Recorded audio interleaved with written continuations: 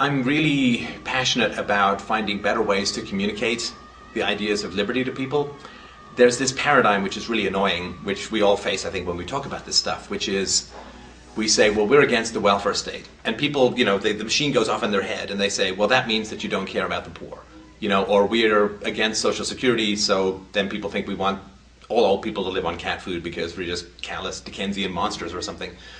And so I really want to find ways that we can align ourselves with the goals of all just and reasonable people in society. We want the kids to get a great education. We want the old to live in dignity. We want healthcare to be affordable to people. But recognizing that just because people think that the state is sort of solving the problem at the moment, that's the only way or the best way. So really want to try and find ways that we can align ourselves with people's just and fair goals and show them that there are far better ways of doing it than the state. In fact, the state is about the worst way of doing it. The state is like taking morphine for a toothache. You'll feel better in the moment, but whatever's happening is going to get worse under the surface. Like that we're on the same side. We all want a just and fair and rational society. We want peace, we want good schools, we want healthcare, we want a general improvement in the human condition.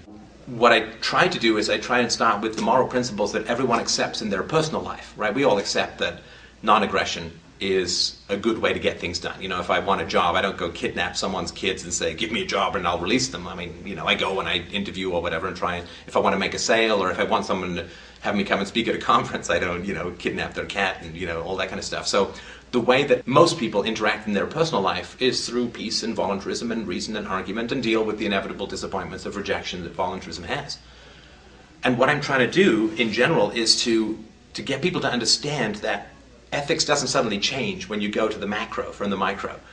So if the non-aggression principle is a good way to live in your personal life, it doesn't suddenly turn into the opposite when you go to the social level. The non-aggression principle is plumb line. It's valid all the way from the top to the bottom. It is a universal principle, which means there are no exemptions. But that's really hard for people because we've all been trained and conditioned to say violence is bad for us. But what the state does is called law and order, and that's different than the initiation of force. But technically and factually and empirically, it is the initiation of force. Anything other than immediate self-defense is the initiation of force. And unfortunately, we've come to a place in society where we believe, we accept, we value, we treasure, we think is good, initiating force to solve just about every problem. Every time you see a problem, people say, well, we need to have a law, we need to have a regulation, we need to have another government agency, we need to do X, Y, and Z. And my argument is to say, look, if it doesn't work at the personal level, it doesn't work at the political level. Violence is bad for us as individuals, violence is bad for us as a society.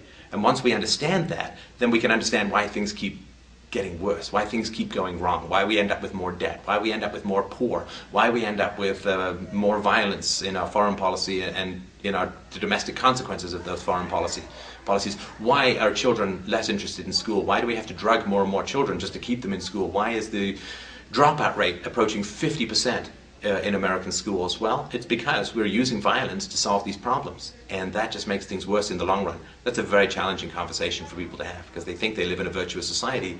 When you point out that most of the major decisions are decided through the force of the state, it really turns people's perceptions of their society on their head. It's very disorienting and upsetting for people, so it's a great challenge. But we just have to keep reminding people that we want the goals of all just people. We just have empirically better ways of getting them.